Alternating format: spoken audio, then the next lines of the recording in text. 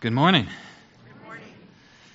Thank you for allowing me to preach to you today. And as you can see on the screen, our focus verse is Ephesians 2:10, which was our theme verse for VBS. And Stephen asked me to preach about a month ago, and I was like, I love to preach, which may sound weird to some of you, but I do. And I immediately started thinking, well, what am I going to preach on? What has God been speaking to me? Should I use something about that? And then he goes, it'll be the Sunday right after VBS. You could do the theme verse. And I was like, perfect. You get what you're preaching on out of the way, and then it just that's the most important question. And so this is the first time I've preached with our new schedule with small groups afterwards. And so I was a little nervous, like, what if I end too early? I mean, there's going to be a huge gap. And, because the old way, if I ended early, y'all just really liked me, and you went to lunch and stuff. But I went back to what I always go back to when I'm worried like that. And I asked myself, are you staying true to the text? And are you saying what God wants you to say? And if the answer is yes, then it really doesn't matter how long it takes. Of course, you're hoping I won't go long. But so if we end early today, ask yourself, did Brother Ken stay true to the text? And if the answer is yes, then the second thing is God just must have thought we needed more fellowship today. So use that time to get to know each other a little better. But hopefully I'll stay on track. And so VBS was this week, Monday, Tuesday, and Wednesday. And the theme was Ephesians 2:10, with the motto being created, designed, empowered. And you'll see that in our theme verse. And when I first heard that motto in training, I thought, isn't that out of order? I really like that it's in alphabetical order, so I wasn't sure if I should speak up and but then when I looked at what they were talking about, I was like, well, God designed us and then created us. But I started to realize that God did design us and then create us, but He's got designs after we're created. And He's got plans for us afterwards. Creation was just the starting point. Redemption is just the starting point for those who have life in Christ. And God has designs way beyond that. Just like the marriage ceremony is just the starting point. And then you have a whole life in front of you with your loved one. And so I eventually goes, okay, that's a good order. We'll stick with that. I won't raise any concerns. And so it's created, designed, empowered. And our first Monday lesson was God as creator. And then Tuesday was the story of redemption. And then Wednesday was about the Holy Spirit empowering the church. And so, if you only had 3 lessons to teach, those are really good ones. And I think it gives you a very whole package of knowing God, accepting Christ's gift, and then walking in that. And so why don't we all stand with me as we read the theme verse.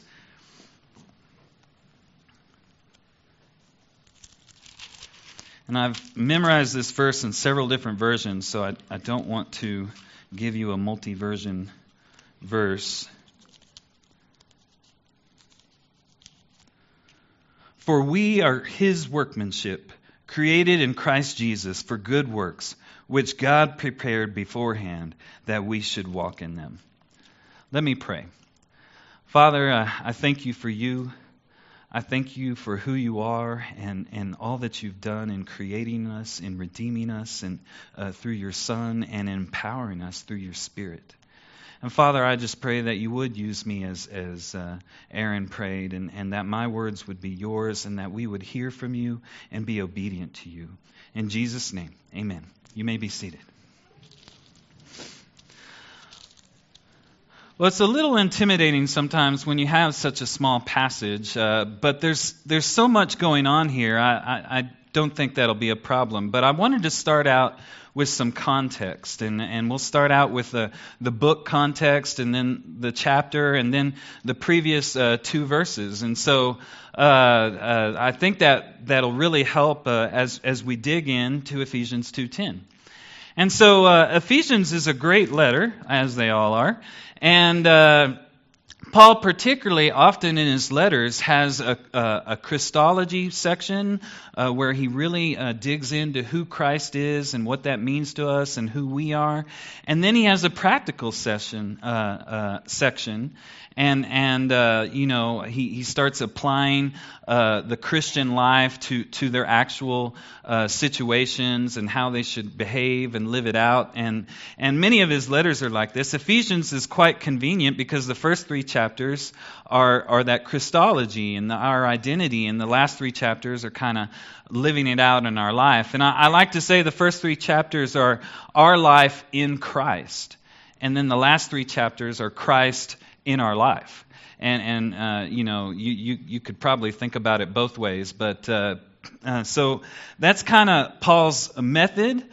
He wants to teach us. He starts with just rock solid information on who Christ is and who we are, and then he starts applying it to life situations. And if you don't have a summer study program this summer yet, I encourage you, choose Ephesians. It's a great letter. Just take some time to read through the whole letter. It won't take that long. And then just think about what it says, and then start working verse by verse, chapter by chapter. And that first week you can just keep rereading the letter over and over again. And you'd be surprised about if you keep repetitively reading through it and thinking about it, you'd be surprised at how many connections there are that you don't notice just by reading it once. And so Paul is talking to the Ephesian church. He hasn't met them, and so he's sending them this letter.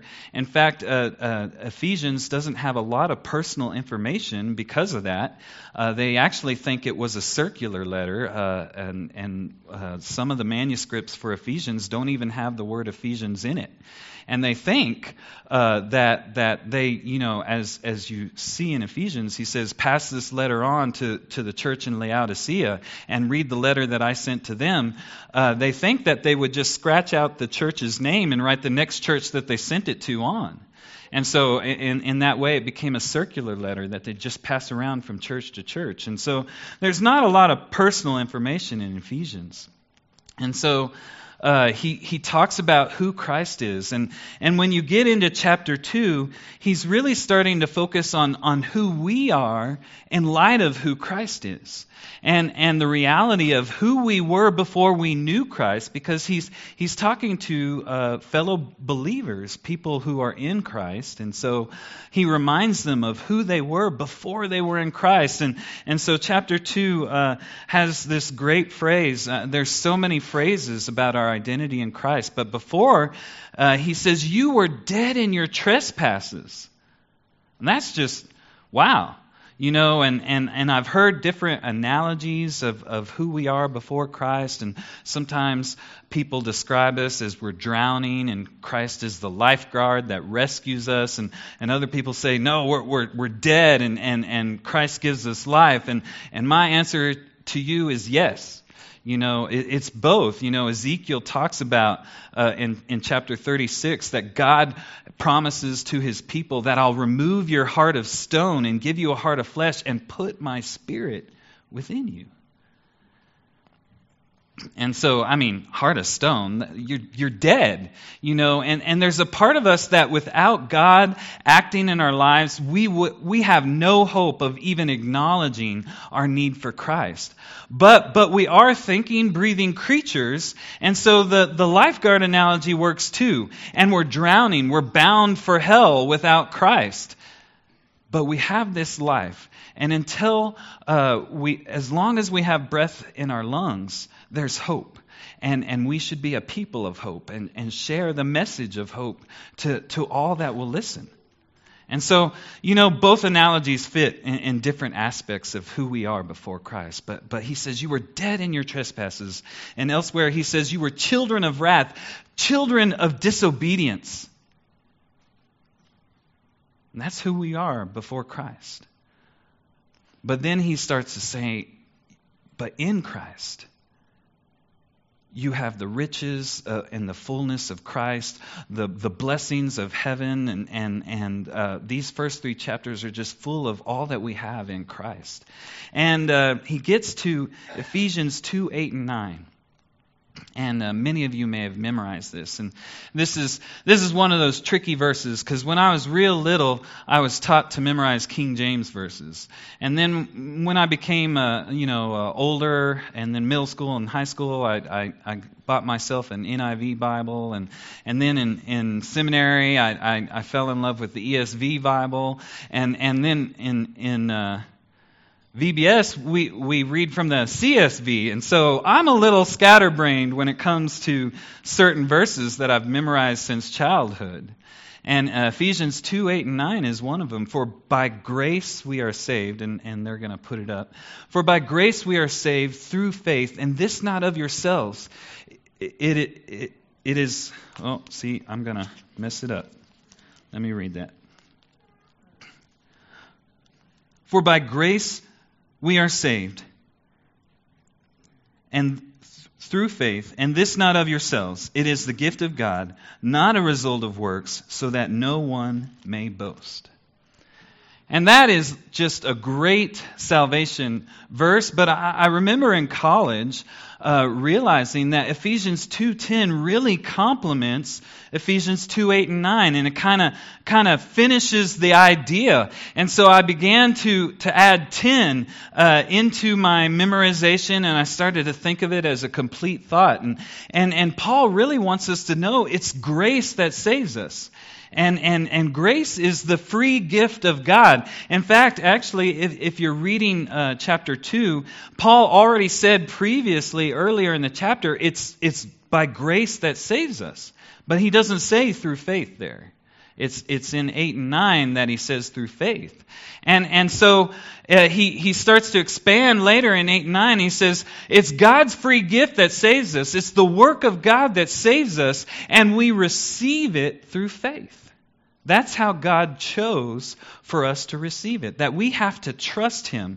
And another analogy that I really like is accepting the gospel message of Jesus is like a parachute jump out of the plane. And that's scary. You're not sure if you should do it. But ultimately, you have to jump out of the plane and trust that parachute will save you and that you'll land fine. And there's no way to partway trust that parachute. If you're still holding on to that plane in any fashion and haven't jumped so that you're free falling, no one would say that you're trusting that parachute. You have to trust Christ. You have to ask Him to forgive you and be your Lord and Savior. We call that repentance. Realizing that you're a sinner, realizing that you can't save yourself, realizing that Jesus is who He says He is, the Son of God that came to this earth and lived a perfect life, and that He gave His life on the cross as payment for us, not for Himself because He didn't need to. Payment for us, and that He rose again, and that if we ask Him to forgive us, if we ask Him to be our Lord and Savior, that's enough. That's all we have to do. And trust in that. And let me tell you, as a young Christian, after I had done that, man, I was so tempted to try to add works back into the picture. I really struggled with that. I struggled with if you could lose your salvation. I tried to prove my worth to God when I should have just been enjoying the relationship and growing in Christ. And I remember as a young Christian, I wanted to point to a work to prove that I was a Christian. And in my mind, the greatest work that anyone could ever do was lead someone to Christ. And so I was really fervent about trying to lead someone to Christ because I wasn't sure if I was saved. And I wanted to point to that work and say, see, I did that. I have to be a Christian. which is totally messed up, is not what Christ wants. I was wanting to trust in a work to prove, to point at something that I did, instead of saying, you know what? And I remember in college, I got saved my freshman year in college, but I took a year off and then I transferred to a different college. And I remember it was at that different college 2 years later, and I was still wrestling with if I was saved or not. And finally, I don't remember the day, but I just remember being in bed, thinking about it, and I couldn't go to sleep, and finally just thinking, you know what? Either God's word is true or it's not. Either I'm saved or I'm not. And I've already asked Christ to forgive me. I've already asked him to be my Lord and Savior. And, it didn't stop all the doubts from popping in my head, but it changed my life when I finally started to rest in the salvation that I had already asked for 2 years earlier. And I stopped looking to a work to prove that I was saved, and I started realizing it's the work of Christ that saves me. And so that's what Paul really wanted the Ephesian church to understand, that it's grace, it's God's grace that saves you, and not by works. And he says, and this not of yourselves. There's a big debate among scholars over what the this refers to. But as I've grown and read Ephesians, I begin to see more and more that the this refers to salvation as a whole. Salvation is not from yourself, which is why he's saying it's not by works so that no one can boast. Some think it's the grace, but grace by its very definition is from someone else. So that can't be what this refers to. Other people think it's the faith, that God gives us a gift of faith, but I think that's a really hard way to go, because then it sounds like God gives some people faith and other people, and it's really all God, and he decided who would go to heaven, when he offers that to all. Other places in the Bible are clear that God offers his gift of salvation to all who will listen, to all who will accept. And 2 Peter says that the heart of God is that all would be saved, but not all get saved. And so I began to realize, and especially since Paul earlier in the chapter says you're saved by grace, and he doesn't mention faith, that this not of yourselves is referring to salvation. And that because if faith is something that God gives, well, we won't dig into that. We can get really bogged down. And this is all just set up for Ephesians 2:10. Because I believe that Paul is contrasting. He really wants them to understand salvation, who they are in Christ, and how it is that they got saved, and that it had nothing to do with works. I mean, Paul, I don't think any one of us could even come close to the works of Paul before he knew Christ. And he says of his works before Christ that they're rubbish. Just a big old pile of trash, not worth anything. And in fact, all the man-made religions in the world, almost all of them are works-based. And Paul began to see and teach, and the apostles understood by Christ's work and his teaching that none of us can make it. None of us are good enough. Our works are rubbish. We need a Savior, because without Christ, we're going to go splat, as Jeremiah taught. I really like that. And so Paul really wants them to understand. But then 10 comes in direct, not contrast, but he ends with, and this not of yourselves, not by works, so that no one can boast. And without saying it, Paul, verse 10, is screaming, if you want to boast about something, get ready, because here it comes. For we are God's workmanship, created in Christ Jesus, to do good works which he prepared in advance for us to do. And I think I gave you a multi-version version. Excuse me. And so my first real point of Ephesians 2:10 is God is the true worker. The work is God. And the main idea of this lesson is boast in the glorious God and His work of salvation. Boast in glorious God and His work of salvation.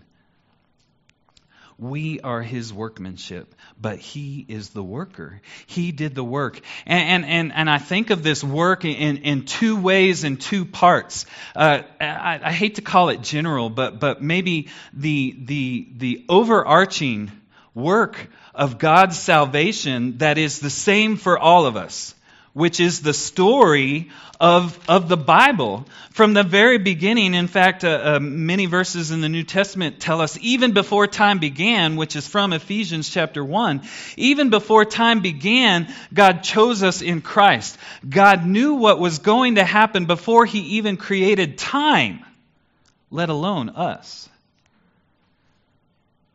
And before time began, before it was all created, He knew what Adam and Eve would do. He knew what all their children would do. He knew what we would do. And He knew we would need a Savior. And He had a plan in place. This is God's all-encompassing plan for all of us. His great work of salvation. And we can boast of that all day long. I could spend the rest of the sermon in God's great work of salvation all throughout history. And he hints at it even right in the fall. And Jesus is the snake crusher. I love the story that Stephen reads for the children. Jesus is the snake crusher. He defeated sin and death and shoved that snake out of the way because no one else could. I mean, we saw that in Revelation. John was so sad because no one was going to be able to open the scroll. And Jesus, the perfect Lamb of God, steps forward and opens it for us. Our very purpose, I taught the children, our very purpose was to know God, to glorify Him and enjoy Him forever. That was what our purpose was before sin entered the world. And that's what the good news is, that Jesus has paid the price to restore us to our intended and original purpose. But the good news is even better than you can imagine, because He doesn't just bring us back to the beginning so that we can start over. He brings us forward. Jesus lays upon us His righteous life. All the works that Jesus did in perfect obedience to the Father is laid upon all those who put faith in Jesus Christ. This is still part of the great work of God. And so when God looks on all those who have faith in Jesus and calls them His own, His beloved children, co-heirs with Christ, He sees the perfect, complete, finished work of Christ resting upon us through the blood of Christ. And this great work is something we can boast about all day long. In fact, we will boast about this all eternity long. And again, everything's connected. We've already seen in Revelation that we have a new song that no one else can sing. The angels love that haven't fallen. The angels love and adore God, but we love and adore God, and we are the redeemed. And that's a special song just for us. And so this is the great work of God.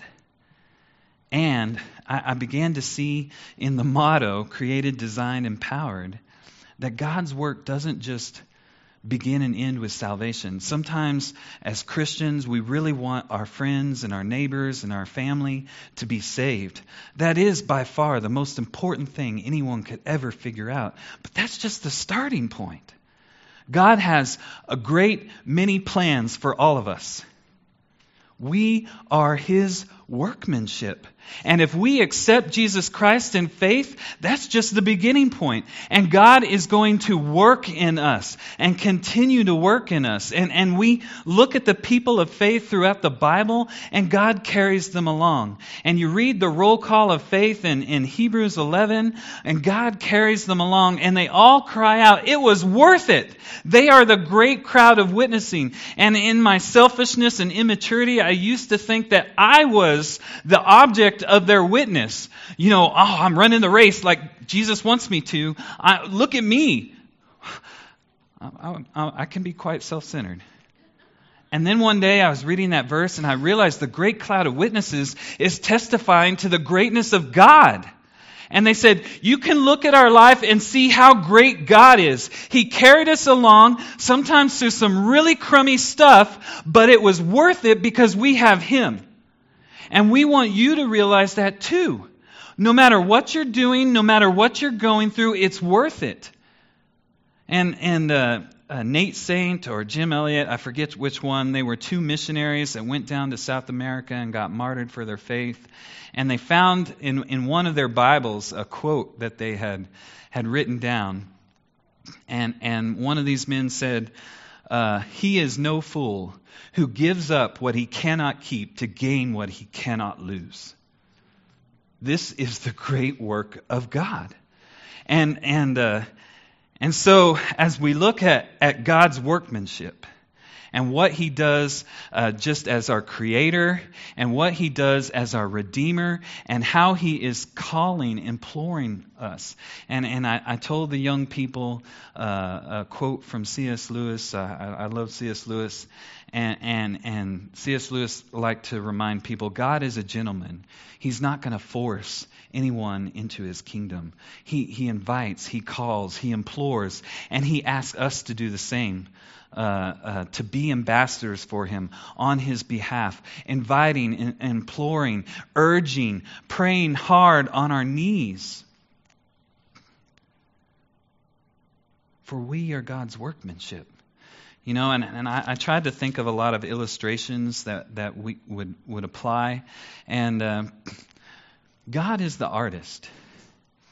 And we are His works of art, living works of art.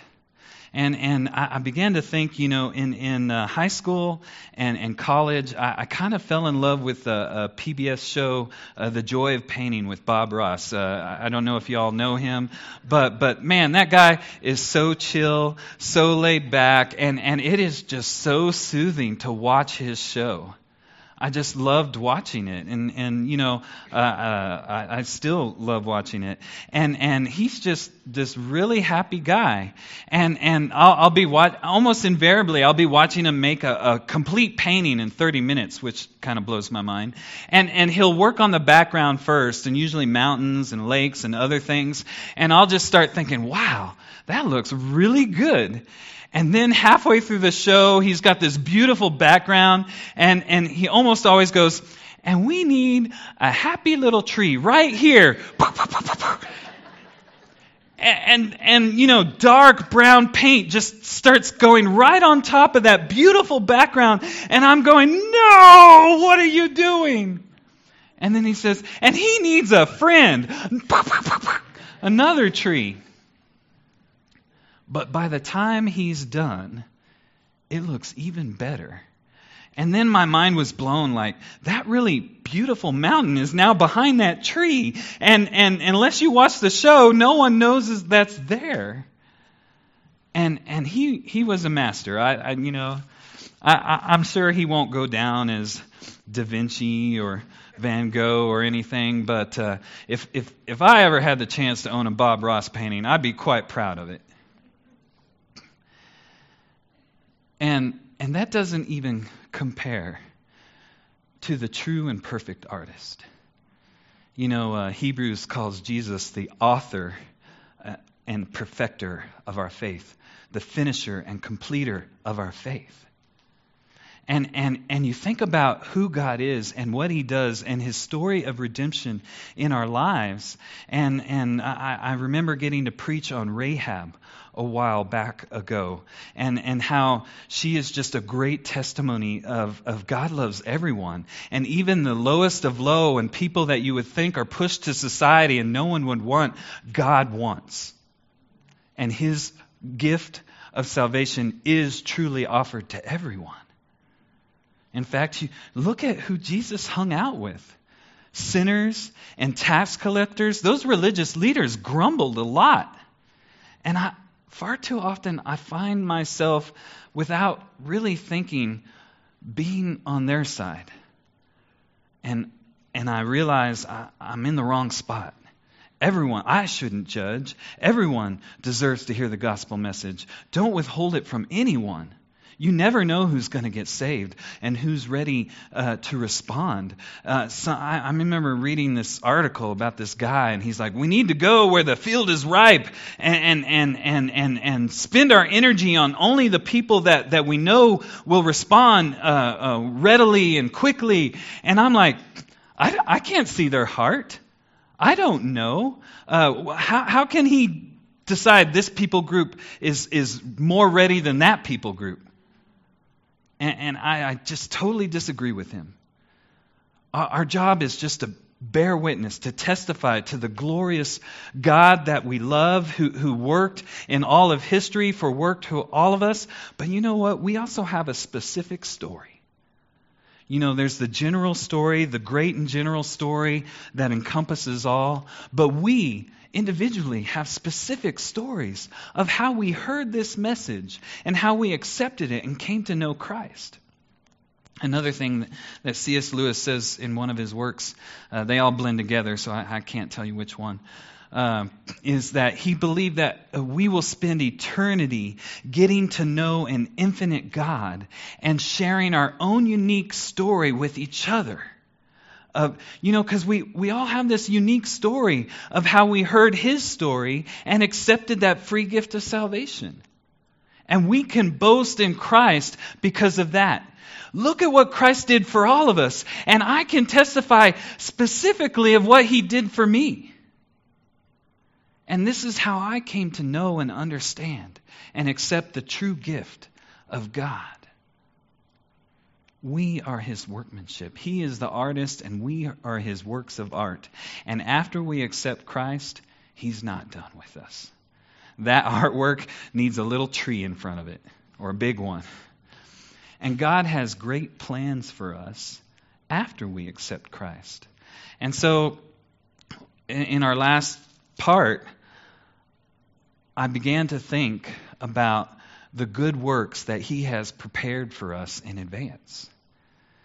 And I wanted to think about these good works. And my mind, goes back to my pre-resting in Christ days. And I still, I think that it's true. One of the greatest works we can do is to share Christ and help someone else realize that. And in fact, if you look at the context of 8, 9, and 10, the work that God does is for salvation so that we can know Him again, glorify Him again, and be part of what we were always intended to be. That's the work of God. And when we have good works in advance, that's the work that we're supposed to be part of. To share it with our neighbors, our coworkers, the bank teller, the gas attendant, the whoever. God has good works for us in advance.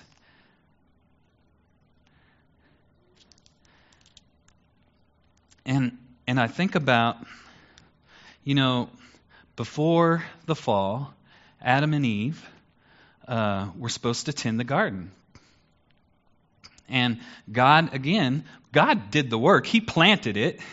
Their job was just to kind of maintain it. And we know after the fall that part of the curse of the fall was that work would become burdensome. So they had work beforehand. They had a job beforehand, but it wasn't burdensome. And so we believe that one day in heaven we're going to have work. I'm sorry if that comes as a news to you. But the curse will be removed. It'll be something that we have joy in. It'll be something that we glorify God in what we do. And I can't really tell you the specifics of it, but I had a friend in seminary that came to me and was very honest. He says, Ken, I don't know that I can worship God 24/7 all the time in heaven. And through a long conversation, I kind of drew out of him, if all we were supposed to do is worship God in a giant stadium, why is there a new heavens and a new earth? If all God needs is a giant stadium surrounding himself and we just worship him for the rest of eternity, there would be no purpose. But there is a new heavens, there is a new earth, I think. And I said, and in fact, aren't we supposed to worship God all the time now? Does that mean that we're supposed to be in the pews, on our knees, with our hands lifted 24/7? No. We're supposed to have an attitude of glorifying God. We're supposed to pray continually. How do we do that if we're supposed to be on our knees? We're going to starve to death. And of course, the answer is everything we do should glorify God. And so that was pre-fall. And then you look at all of the biblical history, and you look at these people of faith that came before us. And I think Abraham's my best example, the one that I think of often, because he would receive a word from the Lord, and he would be obedient to it usually. He messed up a few times. And then it'd be like years until the next word from the Lord. That blows my mind. But we're just seeing little glimpses of his life. And I think about all the life in between. And you look at the prophets and the kings and the other people of faith throughout history, and they had these momentous times where they interacted with God. God spoke to them, and they had a choice to be obedient. Jonah ran the other way, but eventually became obedient. And these are some momentous times, but there's a lot of life in between. And all that time in between, God wants us to glorify Him, to continue doing the work, to be focused on Him and the big picture. And kids and youth, this point is especially for you. It's all for you. But I began to think about my struggles with youth camp. I loved youth camp. I got to go at a young age, and I went every year after that. But you got home, and you're charged up, you're powered up, you're empowered by the Spirit, or at least you thought you were, because I didn't get saved till I was a freshman in college. And then, it was like a waiting game. You could say, well, how many weeks, maybe if I'm doing really good, how many months before I just fall back into all the same old patterns? And something in my mind knew that the way camp was how I was supposed to be.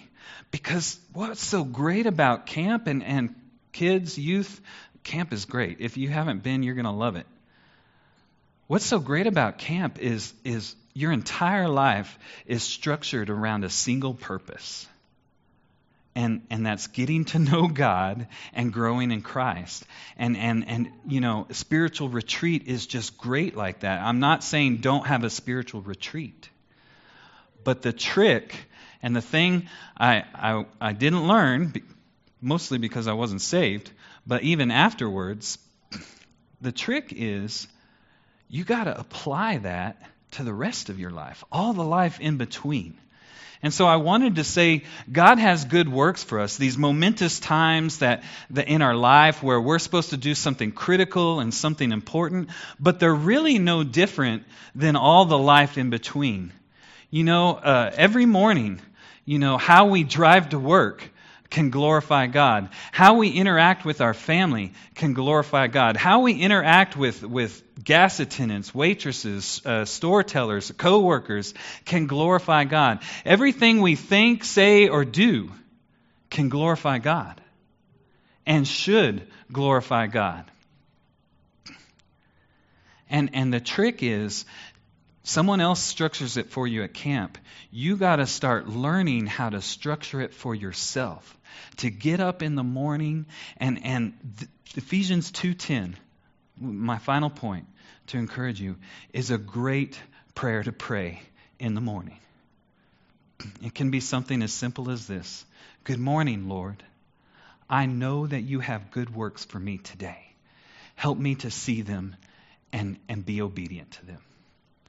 And if you can't see any good works that day, then your prayer at the end of the day would be like, sorry, Lord, I totally biffed.